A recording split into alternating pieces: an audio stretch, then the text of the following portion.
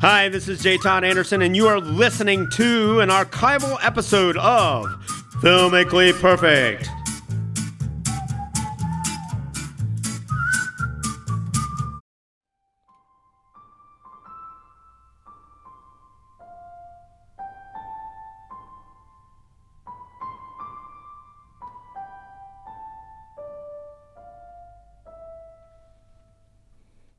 Those piano notes signal the beginning of one of the finest movies ever made. That's why we're here this afternoon with the film guys on Filmically Perfect.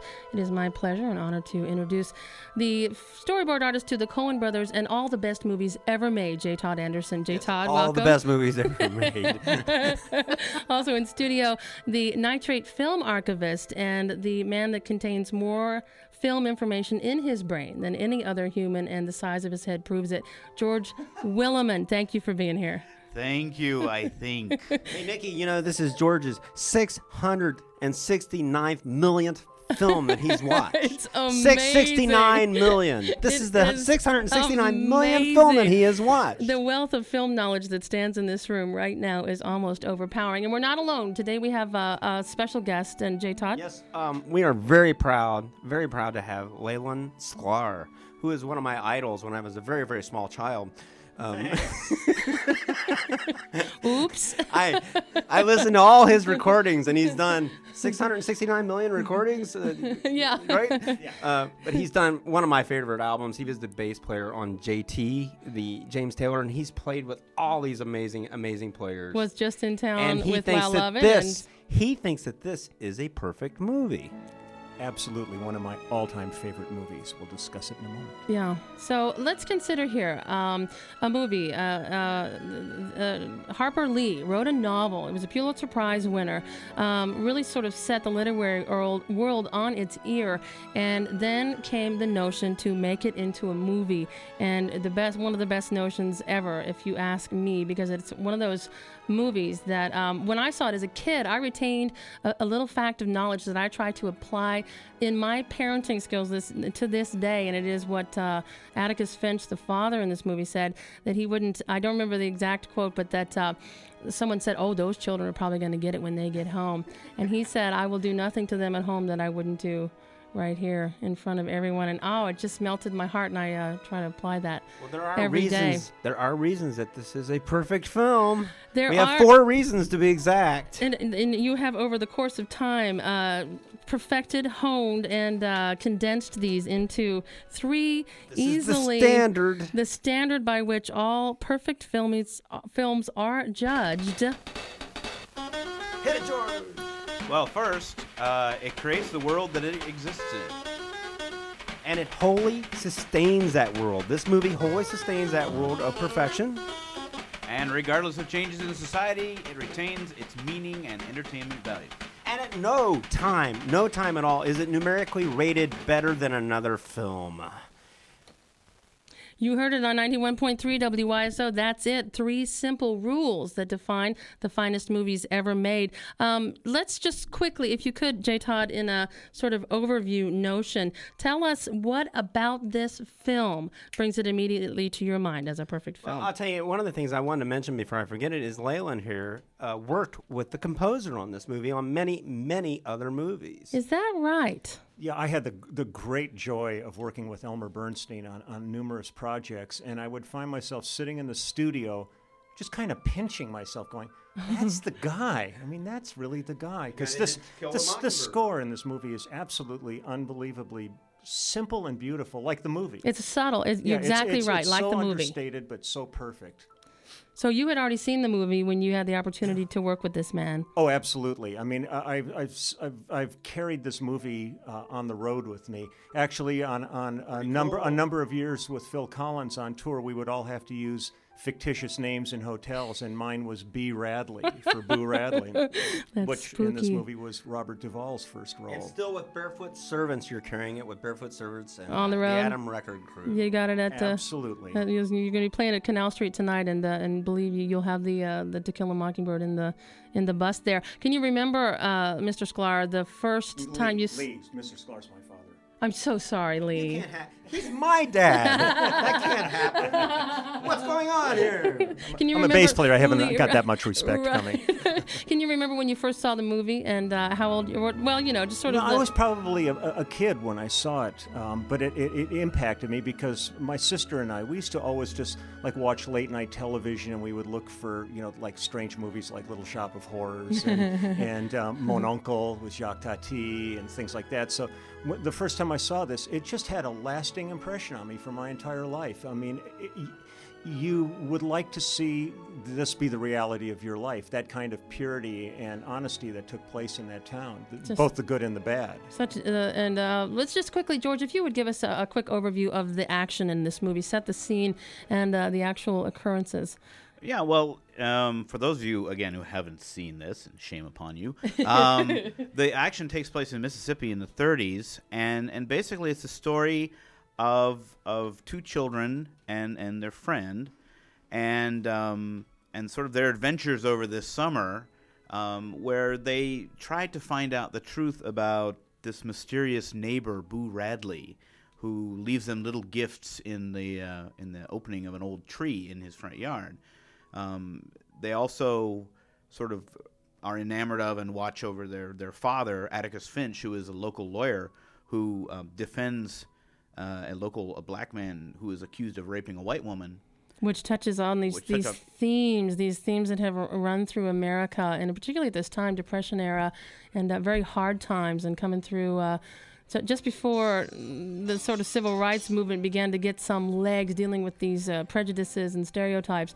Absolutely amazing setting that's echoed on several levels, not just with the accusation of this rape, but also with the Boo Radley, the notion of innocence and the misunderstood. So Atticus agrees to take this case, which is highly charged. Even though, most of the townspeople are totally against it. There's a really amazing scene where Atticus actually sits in front of the jail to protect Tom from the mob that he knows is going to form, and he almost comes to blows with them, and his children come to the jail as well, and sort of put the shame into these men and make them realize what they're doing is wrong. It's a really strong, powerful scene. Also, another powerful scene is the trial itself. Both sides present their arguments, and Atticus, of course, has this wonderful speech, and even the great Brock Peters playing Tom Robinson is given this incredibly noble performance that tears your heart up, and especially at the end of the trial, when after all this hard work, he's found guilty anyway, as I'm sure they had pretty much assigned him to this from the beginning.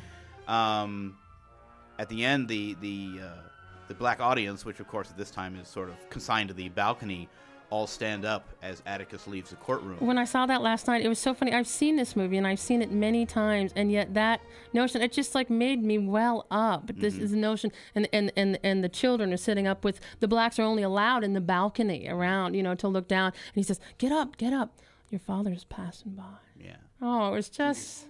Oh, it's so good. It's so good. It's a very touching movie, and I'll tell you what, no matter who I talk to, with a consistency that I've never seen in a movie, they all respond the same way. This movie, in fact, one of the reasons that Leyland is here is that we had it up on the screen. We're getting ready to go in here, and he saw it and immediately commented on it. And I've heard so many incredible notations from people whenever you mention this movie, and especially from women. The Gregory Peck figure is like the figure that everybody wants as a dad. Oh, man. Now this, keep in mind, this is about 1962, and they made this as supposed to be a period film made in the 30s. It's supposed to be taking place in the 30s, but they made it in the early 60s. So a lot of things had started happening at that time. So think about the era, and this is, when Martin Luther King started doing things around 61, 62, became in the news. And think about how much context is in this film when you watch it. Especially if you're old like I am. I was only kidding about Leyland. I'm older than Leyland. I'm older. No, I just look older. He has the longest beard I've ever seen. Ever, yeah. Amazing. But anyway, I always am astounded at the comments I hear from people whenever you just raise the syllables on this picture. If you just say To Kill a Mockingbird, boom, people have instant commentary on it. And it's all very reinforced commentary on how it's affected them in And their which life. speaks to the third rule about resonance through time, despite any cultural Still and has sociological. meaning. Still has it's- meaning. It's a masterpiece. It really is a masterpiece of American filmmaking. And it was pretty true to the novel by Harper Lee. She was on scene, I guess, when they were making the movie. And as soon as she saw sort of just even the beginnings of the walkthrough and the way that Gregory Peck portrayed Atticus Finch in this, she knew right away. In fact, I think it brought her to tears, which, by the way, established a relationship, a lifelong relationship between that author and that actor that extended through his children and hers. Really lovely. A very interesting aspect of this movie is most of the movies we talk about on the Perfect Movie Film List all have books. You know, they're all based on books, and this, of course, is based on a book. But this is one of these movies where people have read the book. Right. One of the few. And they've always read the book. You know, the book, I can't decide whether the book is better than the movie. And then that goes on for about 3 or 4 minutes. Another consistent pattern when I'm talking to people about this movie. Well, I think one of the great decisions that the production team did right from the top was to select an author and a writer like Horton Foote to do the screenplay, because he has the same sort of sensibilities that Harper Lee does, and he was so conscious and conscientious of the work he was doing, even going to her and you know, confiding in her and trying to get her, you know, she's a very private person, trying to get her to say what, you know, does she like this, does she not like this, and that really makes the script a good script. In fact, let me see if I have my notes here. Yes, in fact, he was awarded the Academy Award that year for best Gregory Peck screenplay yes. based on a pre-existing work. And Gregory Peck, has been noted as saying this is the favorite film that he's ever done, and he's done quite a few wonderful movies. You know? Yeah. He also said that this is the role he felt closest to in his own life and his own humanity, that he identified more with Atticus Finch than any other character he ever played personally. You know, many times in this, during that era, they were doing My Three Sons, and it was always the father with the son with no mother. You know, that was the pattern. But in this movie, it's very interesting because he connects with the little girl, Scout, in this movie, and you almost forget about the little boy a lot of times. But he's the instigator, and he's kind of the plot point in many areas of the movie. But Scout is the central. For some reason, she sticks with people. Yeah. And, when I was a little kid, when she was a ham, you know, it's like bait for the hillbilly, you know? It's like a hilljack bait, you know? Like, come and get it, you know? It's almost like we know there's going to be a villain out there, but he's going to give it away by dressing her up as a ham, you know? Wow. Yeah, that's such a wonderful, surprising moment in this film, which kind of flows along very lyrically and beautifully. And then at the end, this capper, the big finale for the whole film, you know, she in the narration, which by the way I discovered is by Kim Stanley. The actress Kim Stanley does the grown-up Scout narrating the film, and she says we're having a Halloween festival at school, and I was chosen to be a ham, and sure enough, here she comes with this ham outfit on. Bizarre outfit, yeah. It's like Halloween without trick-or-treating. This is in the 30s. You know, they don't even mention it. It's a Halloween festival, and they're all by themselves. That's another thing about this. You talk about and they go to the woods, and she's got her hands in this ham. You know, she can't walk, and this is like a major point where the actual, not the fellow who was convicted, and then I don't know how much we should say without giving away the ending, but the actual perpetrator, the actual criminal, comes upon them in the woods and means to do the children harm as a way of getting back at Atticus, and it is in this moment that several of the levels of innocences, because you have, you know, the innocent man who was convicted, the sort of innocent savant from next door, and the innocent little girl. It's sort of a very interesting plot point there when it is actually the unexpected savior in that scene. That's also one of the beauties of this film, is that there are these two plot lines that go along next to each other throughout the movie. There's the plot of the children and their search for Boo Radley, which goes along, and then there's the trial of Tom Robinson, which goes along, and not until this ending scene with the ham and all that do the two plots cross. With the ham. The two plots just, and it's just so, and you know, you don't even realize it's going to happen, and then until after the fact, that's when you realize that, you know, Boo Radley is the the savior of the children. We're talking about To Kill a Mockingbird on Filmically Perfect on 91.3 WYSO. We got the film guys, J. Todd Anderson and George William, and special guests today, Lee Sklar. Thanks again, all of you, for being here. J. Todd. One of Hitchcock's rules were the film is only as good as its villain. Well, they got it in spades on this one. I'll say. Because this guy is reprehensible. I mean, he's spooky. He has some sort of demure. I get. What would you say, George? What? Sort of evil demeanor. Yeah, demeanor, and he creeps everybody out throughout. So the kids are in the car, and he comes, and You're talking about the not Boo Radley Mr. at all. Yule. But No, Bo is Mr. not the bad Yule. guy. Yeah, Mr. Yule. And then when they're driving away, he's out there with a bottle, hey, little kids, and he's not saying that, of course, but you see him as they're driving away, and he's going to be in the woods, and they say, "Is that your little friend?" Isn't it amazing?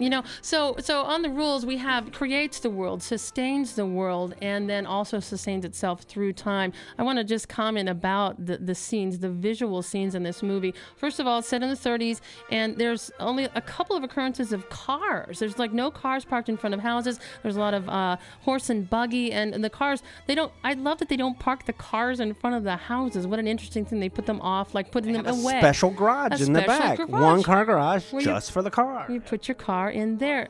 Amazing scene, and the children, which also is amazing to me as a new mother, are allowed to roam pretty freely. And as I was watching this is the first time since I've become a mom, now 5 years now, that I've watched the movie and thought about this, like, wow, look at that. They let those kids go out at night. The kids are finding their own way in and out of the courthouse. I'll tell you, the scene with the rabid dog is Yeah. pretty deep, Oh, too. man, what a great That's scene. a great scene. Yeah. How it resolves. Yeah, and I know that Robert Mulligan, the director, said he got all sorts of hate mail About for shooting the dog. Yeah. Which, of course, they did not really shoot the dog. Because nowadays there's Right. hope for rabid dogs. Right. There's hope. And they call it Mad Dog.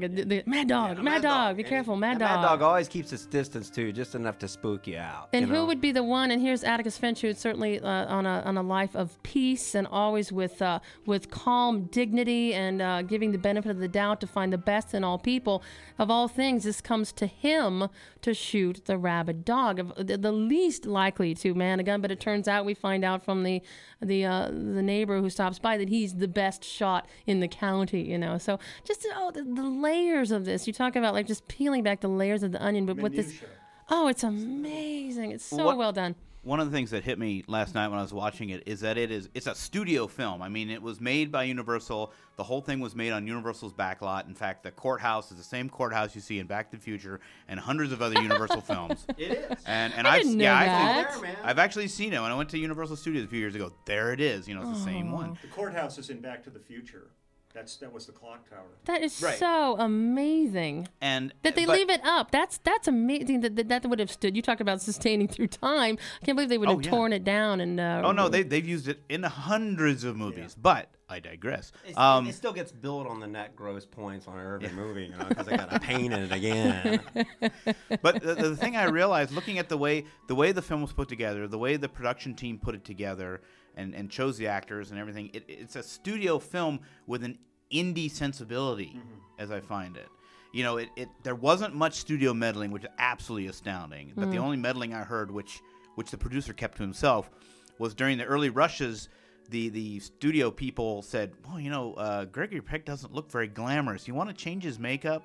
And he's like, we'll think about it. And then he never told Bob Mulligan, the director, about that. Again, they let him go on with it. But it's this beautiful studio film. It's allowed to exist. People can be people. There's no gooey ending to it. The parts that could be really overly melodramatized dramatic are not We're allowed not. to go that way. Yeah. It's like I say, it's full of pathos, but it has no bathos.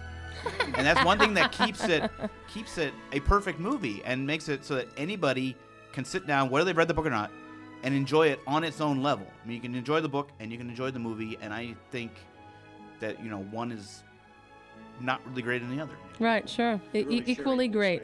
We're talking about To Kill a Mockingbird on Filmically Perfect on 91.3 WYSO, and I have to wholeheartedly agree. This is one of the finest One of movies the ever greatest. made. I have a question for Leyland. Weren't you a bass player on that top hit 40 tune song, No Pathos Without Bathos. Wasn't that? Didn't you play on that song? I think my cab's here. I'll see you guys later.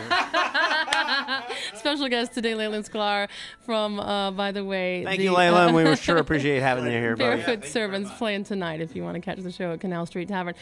J. Todd Anderson, George Wolleman, always a pleasure. And I will tell you what, you have not disappointed me yet. Filmically Perfect is straight up exactly that. By the way, if you'd like to touch base with these gentlemen, please do send them an email at filmguys@perfectmovie.net. Write that down, won't you? Filmguys@perfectmovie.net. These are available for podcasts. Check it out. It's linked all there at our website, or you can go to their website at perfectmovie.net. There's so much kibitzing going on over here. If Mary Badham is out there in this world, Yeah? call, let us know where you are. She played Scout. What is about that, by the way? That was one of the greatest child performances, and I never really saw her after that.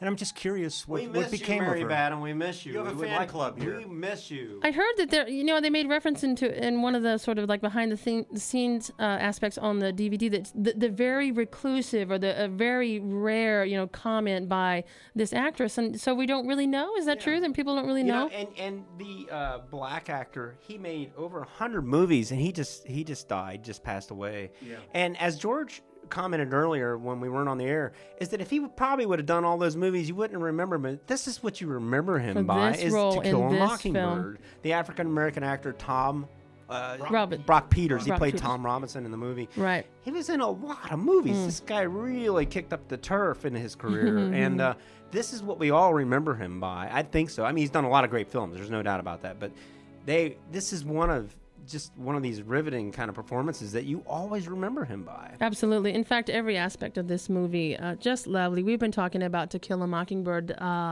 and Filmically Perfect indeed. Again, if you'd like to contact the Film Guys, and I hope that you do, that's filmguys@perfectmovie.net. Filmguys@perfectmovie.net. Thank you for listening to an archival episode of Filmically Perfect. Please keep an ear out for new episodes of Filmically Perfect, coming very soon to iTunes and hosted on our website, www.perfectmovie.net. See you, please.